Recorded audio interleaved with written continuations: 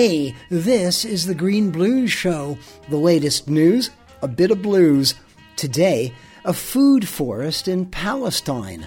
Down in the basement of a big French hospital, fabulous bottles of wine. And what to do with earth-warming CO2. Turn it into stone.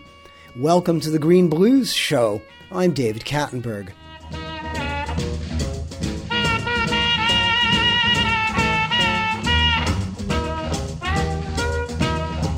The discovery of a little planet 11 light-years away is rousing excitement in the astronomy world. The rocky object, discerned entirely from the way it makes its illuminating star wobble, is about the size of planet Earth, but denser, therefore with higher gravitation. The little rock is also 20 times closer to its star, around which it revolves every 9.9 days than we are to our sun. Thankfully, the star is a red dwarf, therefore cooler than ours. The average surface temperature of this far-off planet is calculated to lie in the minus 60 to plus 20 range, almost like Winnipeg. In this temperature sweet spot, water is liquid and life therefore very likely. The million-dollar question, is there molecular oxygen in the planet's atmosphere? If there is, living things have to have put it there. It's nice to think about life on other planets. Not necessarily intelligent life, although that would be remarkable. Just a living world with zero human involvement. Ergo, no plastic, no pollution, no human noise or nuisances, no human economic or political paradigms, no human footprint. Another experiment of one, far out there, where the current incarnation of the human species will never go. This is the Green Blues Show. I'm David Kattenberg. A nice chicken, oh chicken, you make up in a balloon. Chicken, you're mad by the moon, doggone you now, chicken. I never let a fire with me.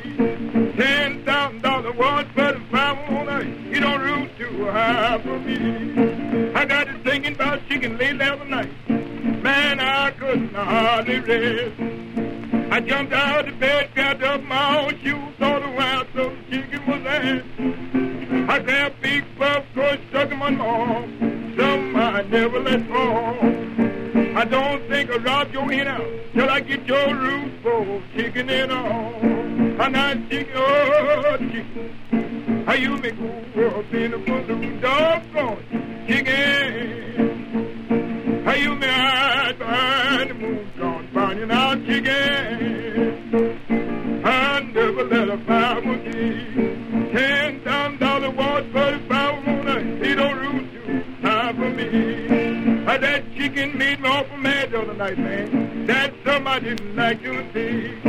I grabbed my little happy sack down, caught my back up the chicken right by the neck. Said I turned around, quick I could, a chicken always up there. I won't steal meat bread out of cook pot, I steal a chicken from anywhere. A nice chicken, not chicken, up in a balloon, doggone chicken. Are you mad behind the moon, chicken? I never let a fire with me. I $10,000 was for the fire on earth. He don't root too high for me. That police arrested me last Friday night. You couldn't think of what to look about. I'm going down there where I live there. A lot of chicken tied in my house. Say you may carry me to the print in your wall. I'll go to work out my time. I just quick you put me on the head and then track a lot of chickens on my mind. That makes me say chicken. Oh chicken, you make go up in the balloon, doggone chicken.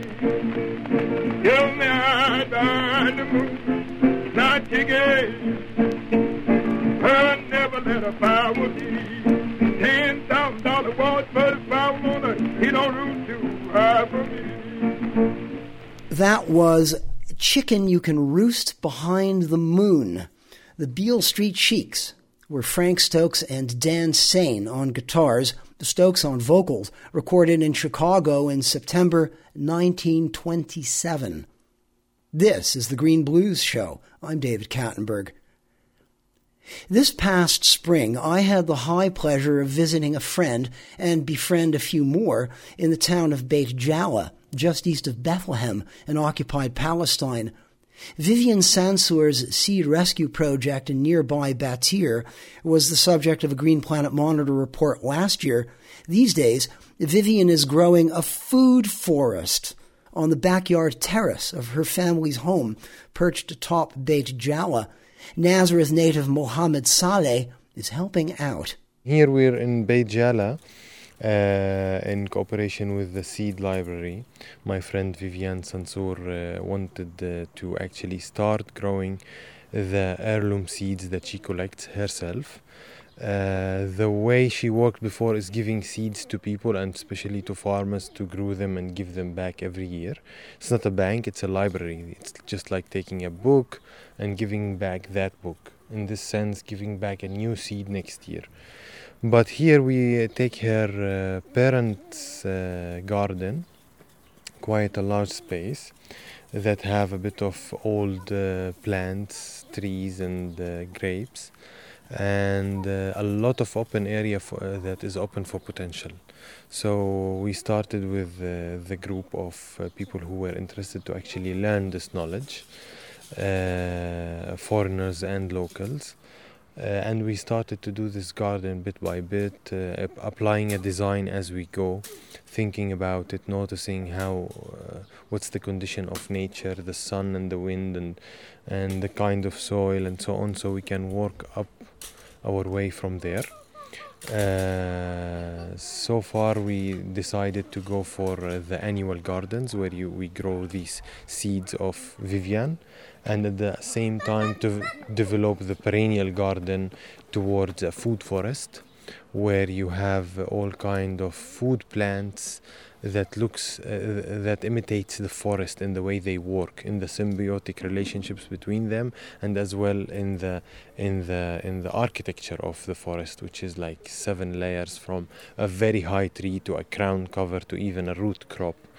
So all these layers in between are we have only one or two in this garden, the tree and the climbers, and we will add more, like 5 or 6 more layers to give it a forest look, and also to get it work like a forest where it builds itself a long time, even without any intervention. It just will build up itself and will give us food, more and more food every year. And these are fruit trees? Fruit trees, fruit plants, all of them. That's why it's called a food forest, because every plant, or at least 75% of the plants, are plants that provide food. The rest can be plants that nurse, we call, which is take care of these food plants until they are established. Mohammed, yesterday evening I was staying just outside the Damascus Gate in Jerusalem, and I went out, and you know there's a big market there on Fridays, and I was astonished. It was a major market with just lots of produce, lots of tomatoes and cucumbers and cauliflower and melons and zucchini, and just in massive profusion, and all of them in boxes, cardboard boxes with Israeli writing on them. All this food came from industrial food production sites in Israel. Am I correct? Yeah, I wouldn't answer as like an expert in statistics, but I would say a few comments about this. First of all, the cardboard boxes doesn't mean that that is the company that produced that vegetable. It might be just a box that is very convenient to use, so you use it, you put your stuff in it. So if you're buying from an independent farmer, like all these women that come from the villages, you will know they grew these things themselves in their houses, and they brought it in these cardboard boxes. But if we're talking in general, I always talk about that in my lectures or talks, how actually more than 90% of our food now in the vegetable shop is sold by Israel. doesn't mean it was grown only by Israel, but it's sold by Israel. Sometimes it's grown by Palestinian farmers in Palestinian lands, but they were actually doing all that for an employer, an Israeli employer. So many of the Israeli produce can be produced in the West Bank using no regulations, using GMO seeds, using chemicals, all kind of pesticides, and sold as if it's an Israeli produce while it's not. Because the Israeli regulations won't allow most of these things, but they take Palestine as a free area to play and then sell it without actually any control. But this is a very important topic. It's not that a Palestinian produce is missing, but getting it to the market is a tricky thing, usually for farmers and for grassroots organizations and things like that. So it's important for us to search for those in the meanwhile, because there's some people who sell organic fair trade in Palestine in very affordable prices. So if I as a farmer can get to those and sell my products, they take all my produce, because there's actually no the demand is not few at all. The demand is really good. The only problem is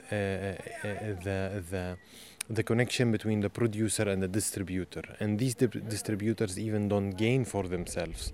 They actually gain from they only get their salary to function, to get this organization of fair trade organic to function, but more than that, they keep all the profit, they keep all the respectful profit for the Palestinian local farmers. So this is a reality that we need to work towards, from actually consuming the products of our occupiers to actually growing our own and relying on ourselves, because nature is much more generous than any company. It gives you one seed, put in the ground, gives you a whole bush of tomatoes. Every tomato have, let's say, hundreds of seeds, and every seed is another bush with so many tomatoes and thousands of seeds. So I think this is the way to go, to put our hand in the hand of nature again, like we did in the past. And do you see this as having a political dimension, fighting the occupation? I think occupation today is capitalism itself. So it's not something specific for Palestine, it's everywhere. I mean, in America, you see the people waking up to use permaculture in 2007, 2008, after the crisis, the financial crisis. People realize they're very vulnerable. All their resources is suddenly gone. And this is the way in Palestine. We actually live it, where in the West Bank, water arrives only 2 days a week, where electricity is only generated by Israel, and we're not allowed since 1967 to generate our own electricity. So all these resources that we rely on, and we're very vulnerable in being dependent on somebody else to produce it for us, is time to change. It's time to change that. So I think everywhere, any person everywhere acting towards self-sufficiency is actually working against the major occupation in 2017 in 21st century, which is capitalism itself. Show me the food forest. Let's walk around. Yeah. So there is the situation we're in and the situation we want to reach to.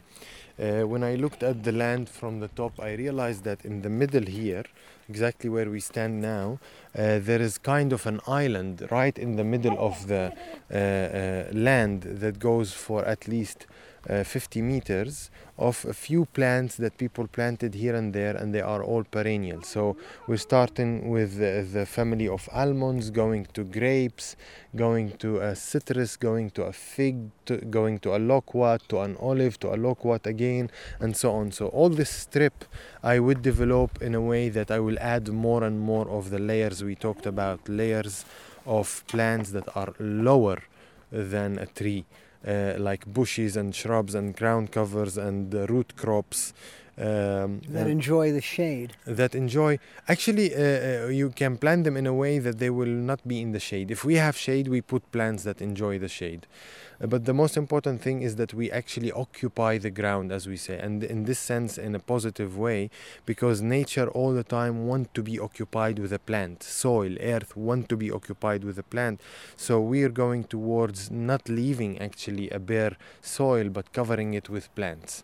From artichoke to asparagus to strawberries to radishes, plants that die and plants that mostly stay, like perennials. So this strip in the middle will be the place where actually you will have very low maintenance. Just food is provided for you by the season from all these layers. Under it, like to the east and the west from it, we will create beds to grow the seeds of the seed library, the heirloom seeds. And we started with one, and today we will create up to 4 on this section, and we will see when we go down the hill how many more we will grow. So this food forest is will have like hundreds of plants, and when people, I would even imagine thousands of plants. People get surprised when I talk about that, but actually one tree can bear a lot of plants under or in between 2 trees, while we're losing usually this space for no reason, putting a tree and a tree 5 meters away and all the way between them is just empty. Why not to use it? And when we use it and we grow in it plants, we actually help these 2 trees that are on the edges, because when you have plants in the middle, you have root system, you have mushrooms, you have soil building, you have all these positive things happening, just exactly like how a forest wouldn't be fertilized, wouldn't be weeded, wouldn't be watered, nothing, and it's just growing. So we can imitate the natural processes to reach there, at the same time provide so much food for ourselves. Look at this small tree, loquat tree, that is actually coming from the tropics. I saw it in places where the degrees can go down to -20 and still bearing fruit, and I saw it in places that are almost like a desert, and it gives so much fruits that are so delicious to eat. It's like the childhood tree for me, where I was always on that tree with all these small pieces falling apart in my clothes. When you were a kid? When I was a kid, is my childhood tree. I was always there. And my father... Growing up where? Growing up in Nazareth. So there's so much fruits on this tree. One tree can provide to 3 families, and from experience is totally enough. The same for the fig tree. And we buy them from the shop. They're expensive. They needed so much energy to transport, to keep cool, and all these kind of things. People to pick them up, while one tree in your garden, providing food for 3 families. But all these trees that we're looking at here that are Palestinian, traditional, native Palestinian trees, are they bear within themselves stories, human stories and cultural stories. That points of reference that bring you back to your own childhood. So agriculture is human culture. Yeah, of course. That's why permaculture as a movement is not about agriculture, while most people perceive it like that. It's about permanent culture, about creating cultures that are permanent in themselves, that are relying on themselves. So and self-sustaining themselves is very important, because we're reaching the place where actually the globe is so connected now, but it's all connected with the industrial, through industrial connections, not through actually people where they live, connected to themselves, making communities and building up themselves, sharing what they have.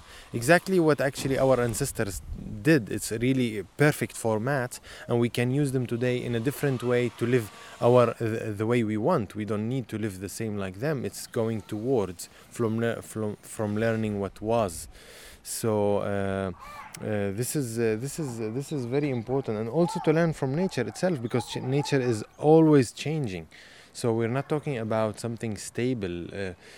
All this global warming and things makes you actually work with nature in a different way. Grow your own seeds, breed your own seeds, as they say, so that the seeds are used to land that are more hot or more cold or more windy or because that's the way we should go. Work with nature to make the evolution work for us and for it.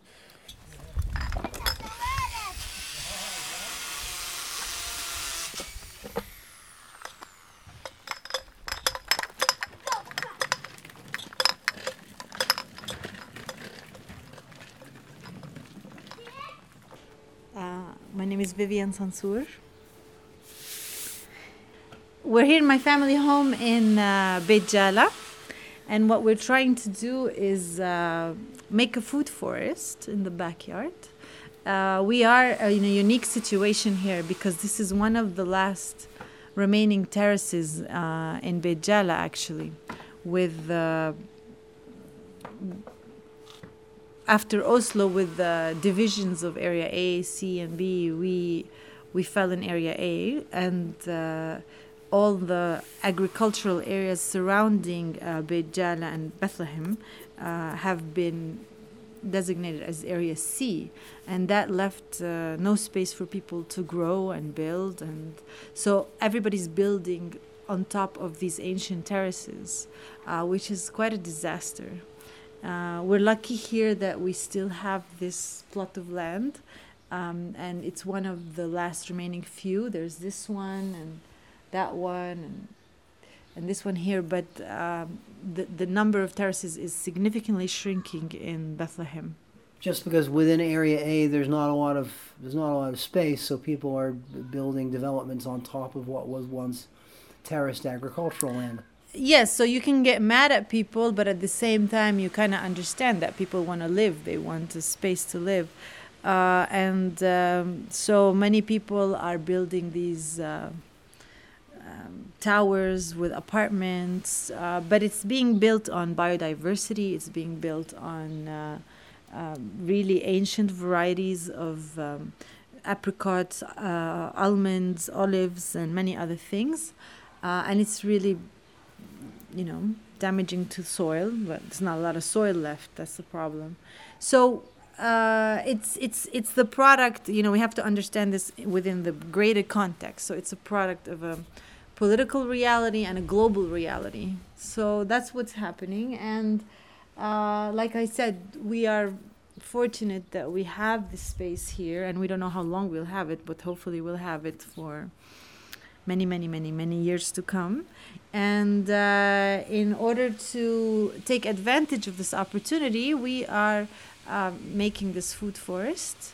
And it's really wonderful because also what makes this plot of land, this terrace here, very unique, not only that it's one of the last remaining terraces, but it's actually one of the very, very few terraces that has never been sprayed.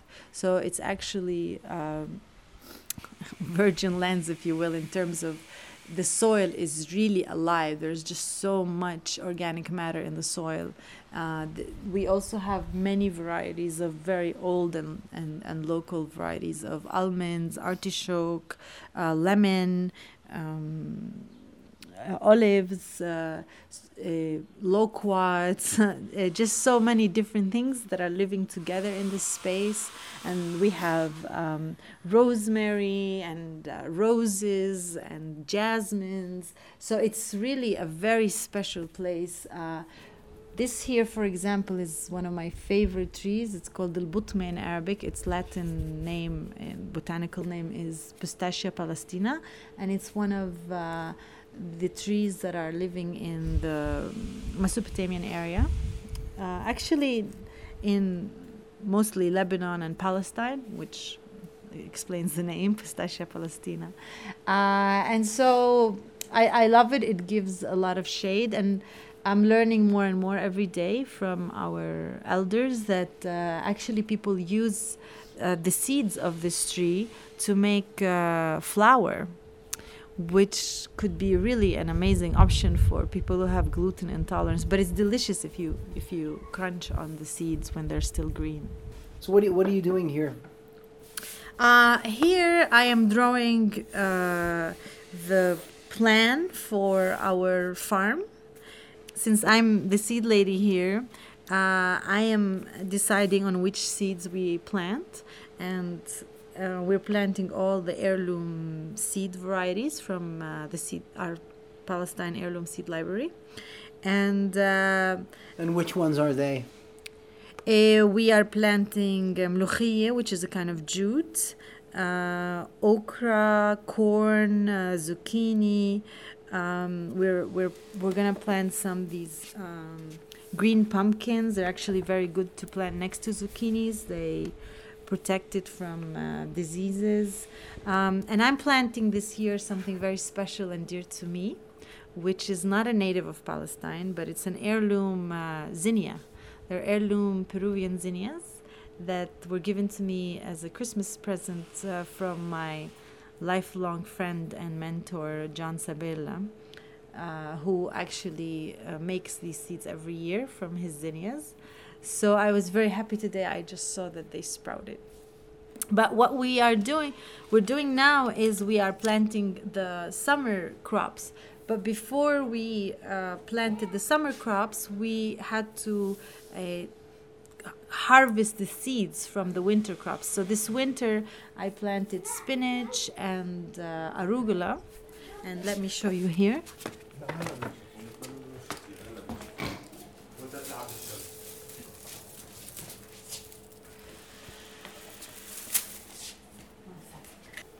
This is the spinach, and it has dried.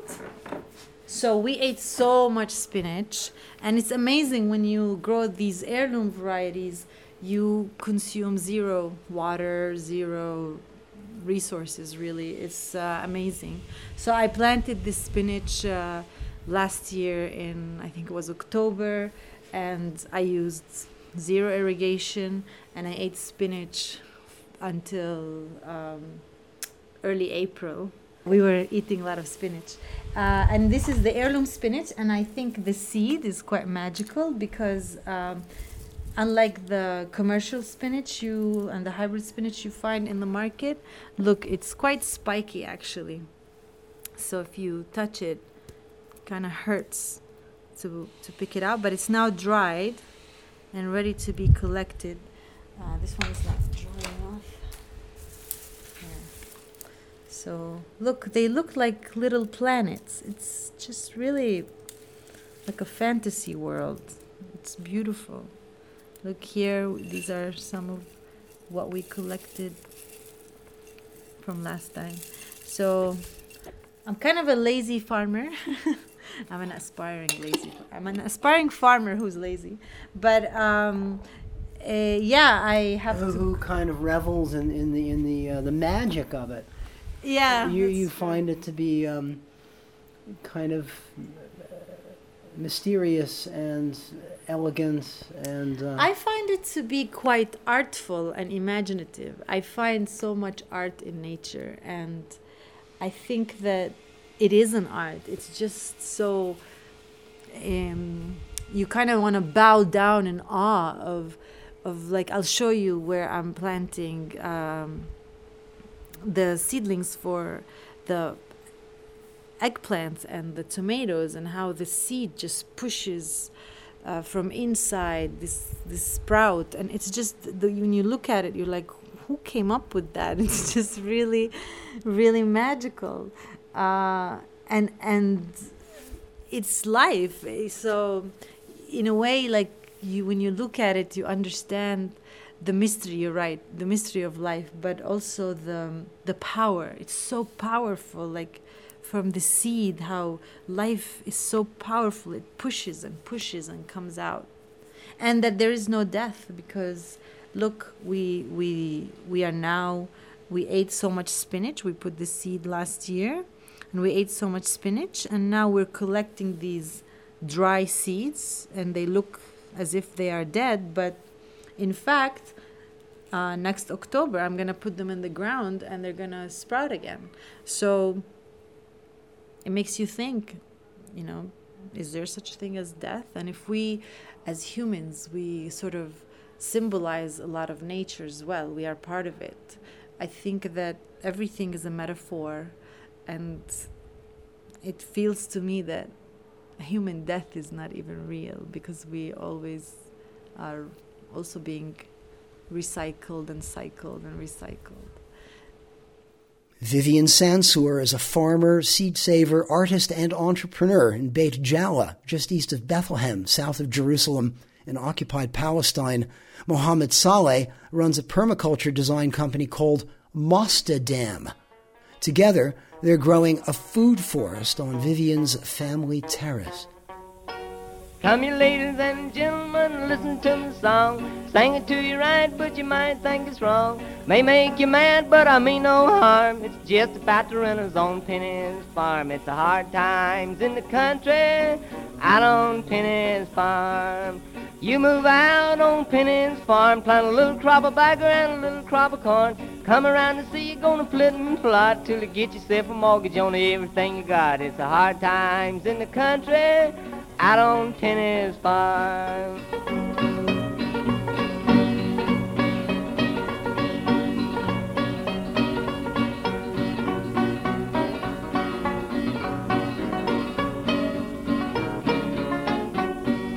Hadn't George Penny got a flattering mouth? Move you to the country in a little log house. Got no windows but the cracks in the wall. He'll work you all summer and rob you in the fall. It's the hard times in the country out on Penny's farm. You go in the field, you'll work all day, wave the night, but you get no pay. Promise to meet or a little bucket of lard. It's hard to be a runner on Penny's farm. It's the hard times in the country out on Penny's farm.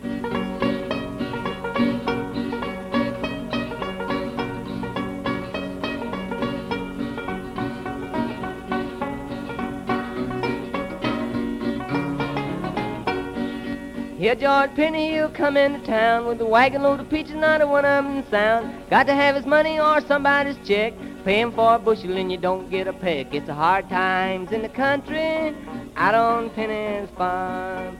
George Penny renters, they'll come into town with their hands in the pockets and their head hanging down. Go in the store and the merchant will say, your mortgage is due and I'm looking for my pay. It's the hard times in the country out on Penny's farm.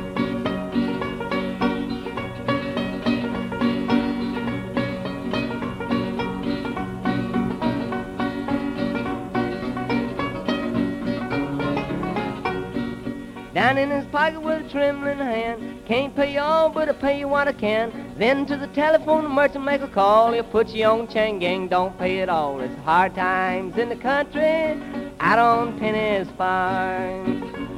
The Bentley brothers, possibly from North Carolina, recorded this tune in Johnson City, Tennessee on October 23rd, 1929. Not a bad recording.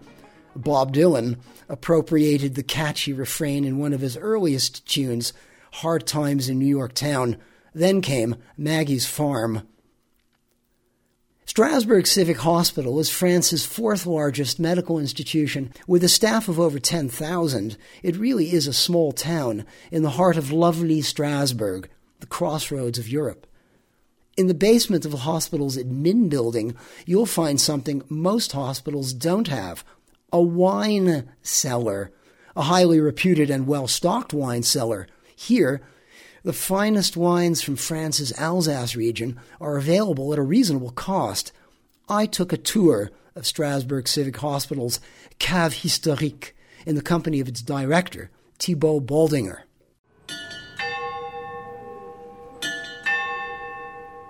Standing in a doorway inside the grounds of Strasbourg Civic Hospital, it's one of France's oldest medical institutions, as large as a small town, with a staff of over 10,000.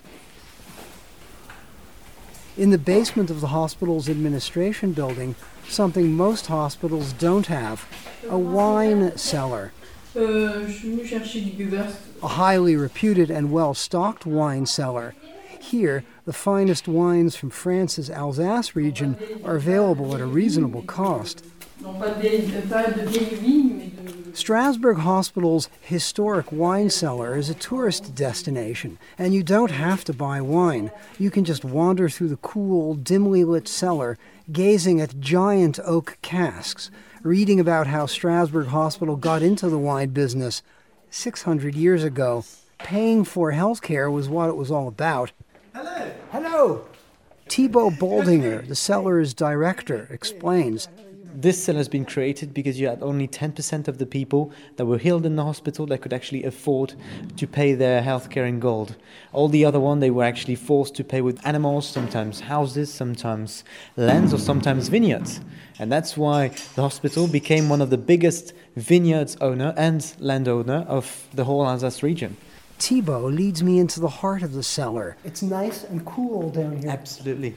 Groundwater levels are high in Strasbourg, so like the city's famous cathedral, this wine cellar is built on a solid foundation. Here's actually the historical heart of the cellar, and that's the first stone, so the pillar over there that was laid in 1395.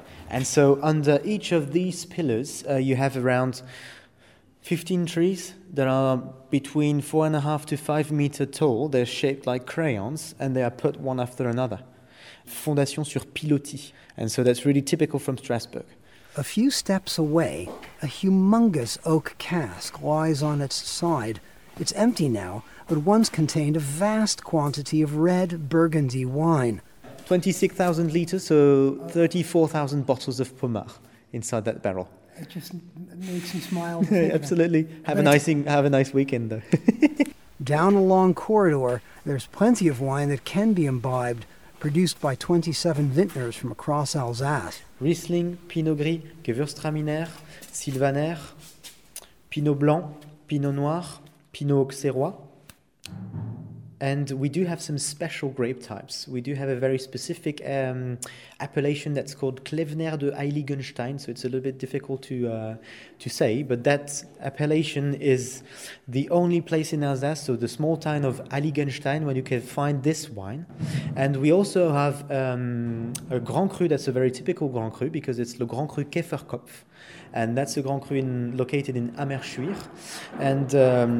And with the Grand Cru Käferkopf, it's the only blended Grand Cru. So you have 60% of Gewürztraminer and 40% of other grape types. Sticking out of each cask, a shiny spigot that opens with a key. We've got a key that's opening the tap, and this key is called the Paradise Key.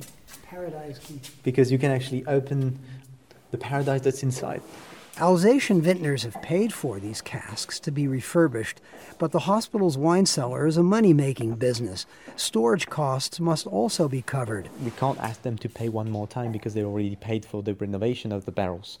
So we actually thought they're going to pay us like in 1395. They're going to pay us in nature good. And so in French, we've got a French expression that says liquid money. This is where the cellar's wine shop comes in. A small percentage of the wine maturing in these casks will be bottled for sale. Some physicians are uncomfortable with the arrangement, Thibaut says. On a recent visit to wine-rich Bordeaux, French President François Hollande actually cautioned the French not to overdrink. Still, fine wine is prestigious in France, none more so than the 540-year-old wine stored at the very end of the cellar. An old, very, very old Alsatian white wine. And this wine is a wine from 1472. 1472? Yeah. Behind a locked steel gate, 400 liters of the precious fluid sit tranquilly in a specially built oak cask. And so here we are. A visit to this medieval treasure is the high point of cellar tours. Inside of this barrel is the wine of 1472. What's going to become of it? Will it be bottled? Oh, no. It's just, this wine hasn't got any price. We can't do any pricing because it's just like, it's the only one, it's the oldest one that's kept in an oak barrel. So it's like one of those incredibly expensive bottles of wine that you you get for your wedding that you never drink. Well, you keep even more, because there's not enough space on the credit card to put zero to buy it, and the hospital don't want to sell it. Strasbourg Hospital's enological treasure is too acidic to drink, but you can smell the cork. a thick wooden plug, actually. Oh, that smells very nice. A little bit like haze, a little bit like hazelnuts, fruit liquor, vanilla, maybe smokiness also. Woody, obviously, because the wood is just very young. And that's what's really typical, because you also got a little bit of freshly cut herbs. Nearby, something most tourists don't visit. I'm just looking for the keys. First, we cross a room filled with bottled wine, sitting on shelves. It's a room that's closed to the public, actually, because it's now our wine storage room. Smells nice. Behind another locked door, the cellar's darkest secret. That's right here, so that's the second dissection room, and the first one is just over here. Here, hundreds of years ago, human corpses were dissected by doctors and students. In this window, you had corpses that were falling from, and then they were getted on a table and then opened to see how the human body was working. These days, Strasbourg Hospital and its medieval wine cellar work hand in hand on much more pleasant activities. It looks like a crémant. Yes, and that's our house crémant that we call it, la cuvée des hospitaliers. Annual blind tasting to see which wine ends up getting finished here takes place in January. Until then, Strasbourg Hospital's historic wine cellar is open to visitors from 8:30 in the morning till 5:30 in the afternoon, Mondays to Fridays, Saturdays till noon. Merci beaucoup. Merci à vous.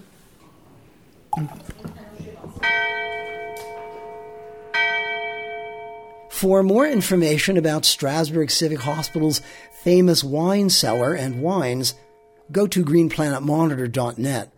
For those who love white wine, it's definitely a tourist destination in one of Europe's most beautiful cities. This is Wine Drinkin' Man, Carolina Rose, accompanied on guitar and vocal by her brother, little Sonny Parker. Wine man drinks so much wine, I believe he's gonna lose his mind. He's a wine-headed man, don't know. Wine-headed man, don't know. He's a wine-headed man, and Rose gotta let him go. Well, early in the morning, he's on the street. When he drinks his wine, he won't even eat. He's a wine-headed man, don't know. Wine-headed man, don't know. He's a wine-headed man, and Rose gotta let him go. Well, they drink one day and they drink one night. When they drink his wine, they wanna fuss and fight. He's a wine drinking man, don't know. Wine drinking man, don't know. He's a wine drinking man, and Rose gotta let him go. Now get it one time, Sonny. Well, all right. Yeah.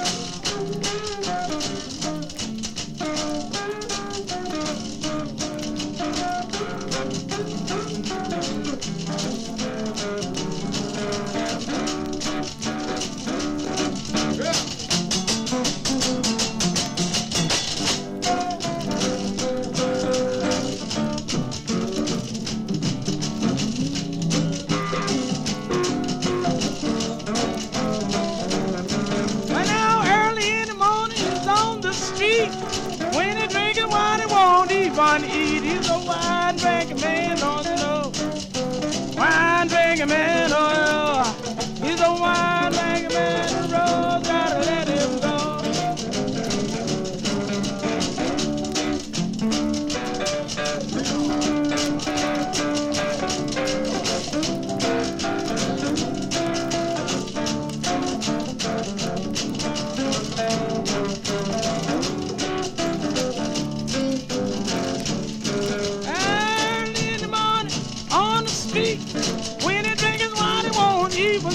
He's a wine drinking man, don't you know?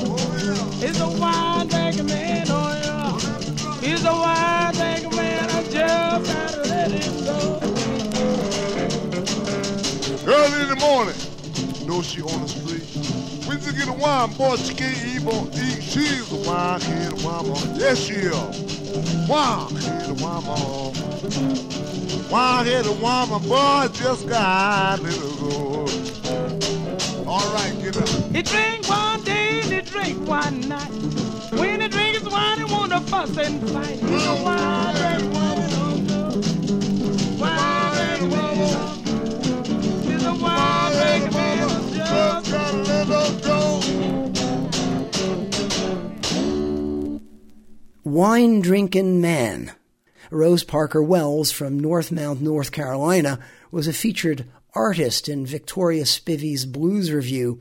Spivey gave her the name Carolina Rose. You're listening to the Green Blues Show. I'm David Kattenberg. With atmospheric carbon dioxide now 403 parts per million and rising, CO2 emissions climbing 2% a year, authorities are now saying Paris's least constraining 2-degree target is now probably toast. As the proportion of the crisis humanity faces becomes clearer, solutions of all sorts are being put forward.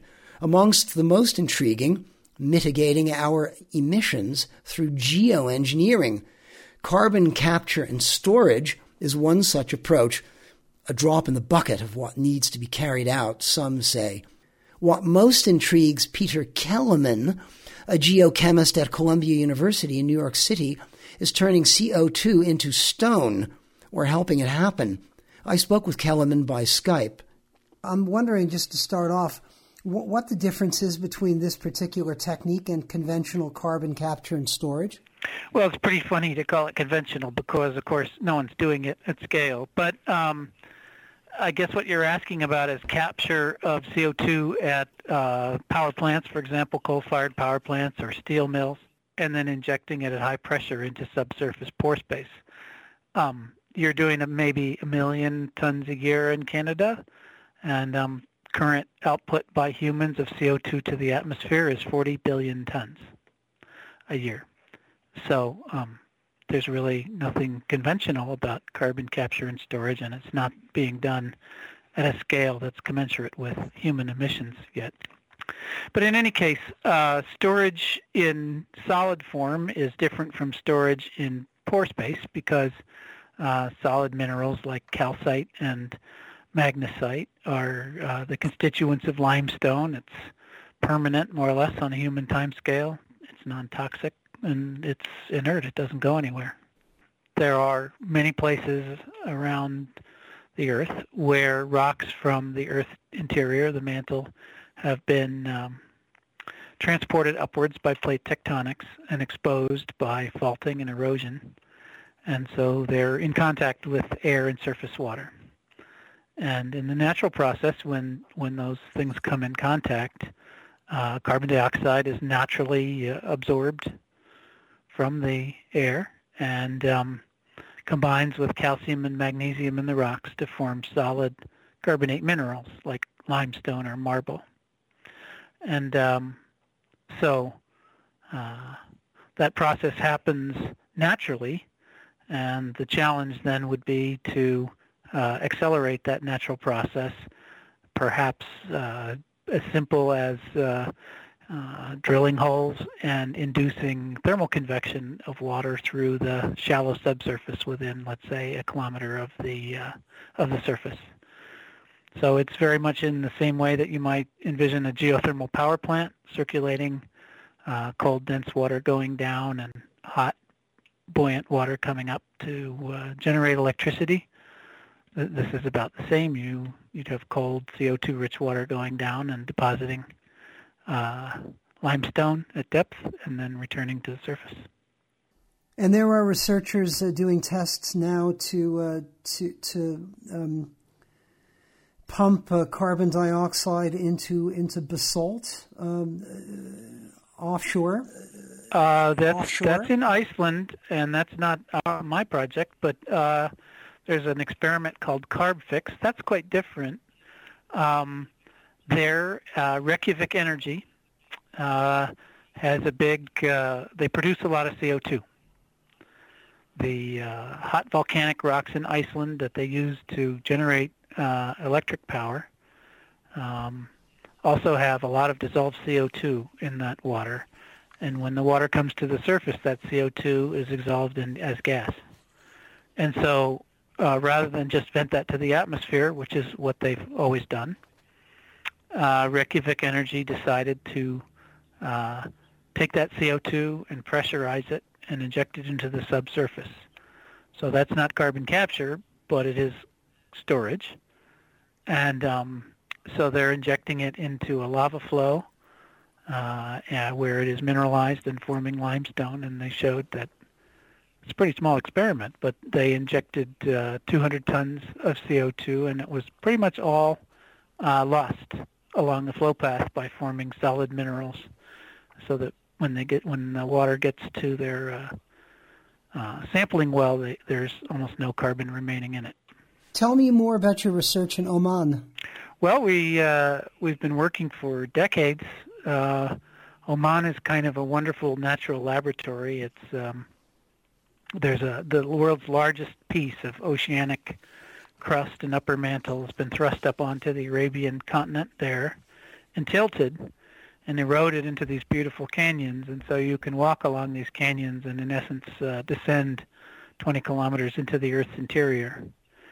And so that's drawn a lot of people who are interested in studying the formation of the ocean crust and processes of lava formation and transport through the Earth's mantle over the years. And then, as I said, we got interested in this low-temperature weathering process there. Right now we have a drilling project going on with about 200 scientists enrolled, and a multi-year project where we're obtaining rock cores and then analyzing them in the laboratory. And that's involving scientists who are interested in a whole range of things, so not only weathering, but the origin and evolution of ocean crust, subsurface, microbial ecosystem, all kinds of things. So what is the potential for incorporating enhanced storage of carbon dioxide into uplifted formations of this sort? What sorts of volumes of carbon dioxide or amounts of carbon dioxide could conceivably be stored in this way? Right. So in Oman alone, the rocks from the Earth's mantle that are within a few kilometers of the surface, and so they're accessible more or less to drilling, could take up about 40 trillion tons of carbon dioxide. So that's about 1,000 years of human output at current rates. Over what period of time could they do that? Well, right. So as I was going to say, the capacity is huge, and that's just Oman. So worldwide, it's probably, 5 or 10 times that much. But the issue is the rate. The calculations that we've done indicate that you can do about maybe 10,000 tons per well, and it doesn't scale in a particularly elegant way. So if you want to do 1 billion tons, you need a lot of wells. So, for example, if you wanted to do 1 billion tons a year, you would need about as many boreholes as there are currently operating oil boreholes in the United States. And typically when you do the math, any method of carbon dioxide capture and storage scales that way. So let's just, for example, human output might be 40 billion tons a year. If you wanted to do 10% of that by carbon storage, that would be 4 billion tons a year. 4 billion tons a year is about how much oil and gas the fossil fuel industry moves around on the surface of the Earth every year. So the infrastructure to move 4 billion tons of CO2 would look a lot like the infrastructure for transporting oil and gas. It's big. It's huge. And that's kind of unavoidable. So that's why there's nothing conventional about this, and that's why society hasn't really gotten to the point where we're willing to allocate the resources to achieve carbon capture and storage at 1 billion ton a year scale, because it's a daunting prospect, and I would say in general people are not yet persuaded at the gut level that it's worthwhile. And meanwhile, of course, as you've said on a couple of occasions, global emission of CO2 equivalents is something like 40 gigatons a year, and it's going up by about 2% every year. That's right. It's increasing at 2 or 3% a year, keeping pace almost perfectly with total energy consumption globally. And, it is a very, very worrisome prospect. The doubling time for energy consumption throughout the 20th century was about 20 or 30 years. And that's also true for CO2 emissions. And so if that continues, there's every reason to believe that energy consumption will continue to grow at 2 or 3% per year in this century because, of course, hundreds of millions of people still lack refrigeration and, in some cases, electric light. So most developing countries plan to continue to have energy consumption grow. And in turn, that suggests that if we don't change our mode of generating energy, that means that the output of CO2 might be doubling every 30 years or so through this century. If that occurs, then our children will see CO2 concentrations in the atmosphere double. And most climate scientists believe that would be very damaging, not really sustainable. So then, Professor Kellerman, how do you frame, given all this, the potential impacts or significance of geoengineering? Would it be fair to refer to advanced carbon capture as kind of a geoengineering project? Sure. It's pretty benign compared to filling the stratosphere with sulfur dioxide droplets and reflecting sunlight back into space. But there's no doubt about it that the term geoengineering would be an apt description of taking 1 billion tons of CO2 every year and turning it into rock. So that's where it goes. I think that, what I tell students these days is that the best thing by far to do is to accelerate the transition to renewable forms of energy, mainly, I would say, solar. It's, by today's standards, an inexhaustible resource. And so we're limited by our ability to store energy over day-night cycles, but also, and most importantly, seasonal cycles. But I would say that the best thing to do is to focus on that energy storage problem and solve it. It looks like that won't be sufficient to maintain the atmosphere at what we might consider to be a sustainable greenhouse gas concentration. So let's say 500 ppm of CO2. But as a geologist, I won't argue whether it's 500 or 600. That's kind of in the noise. So there's a decent chance that the transition to renewable energy, plus minus nuclear power, will not be fast enough, and then we will have overshot sustainable CO2 concentration in the air, and that's when large-scale capture from air and storage would be appropriate. Peter Kellerman is Arthur D. Stork Memorial Professor of Earth and Environmental Sciences at the Lamont Doherty Earth Observatory at Columbia University, New York City.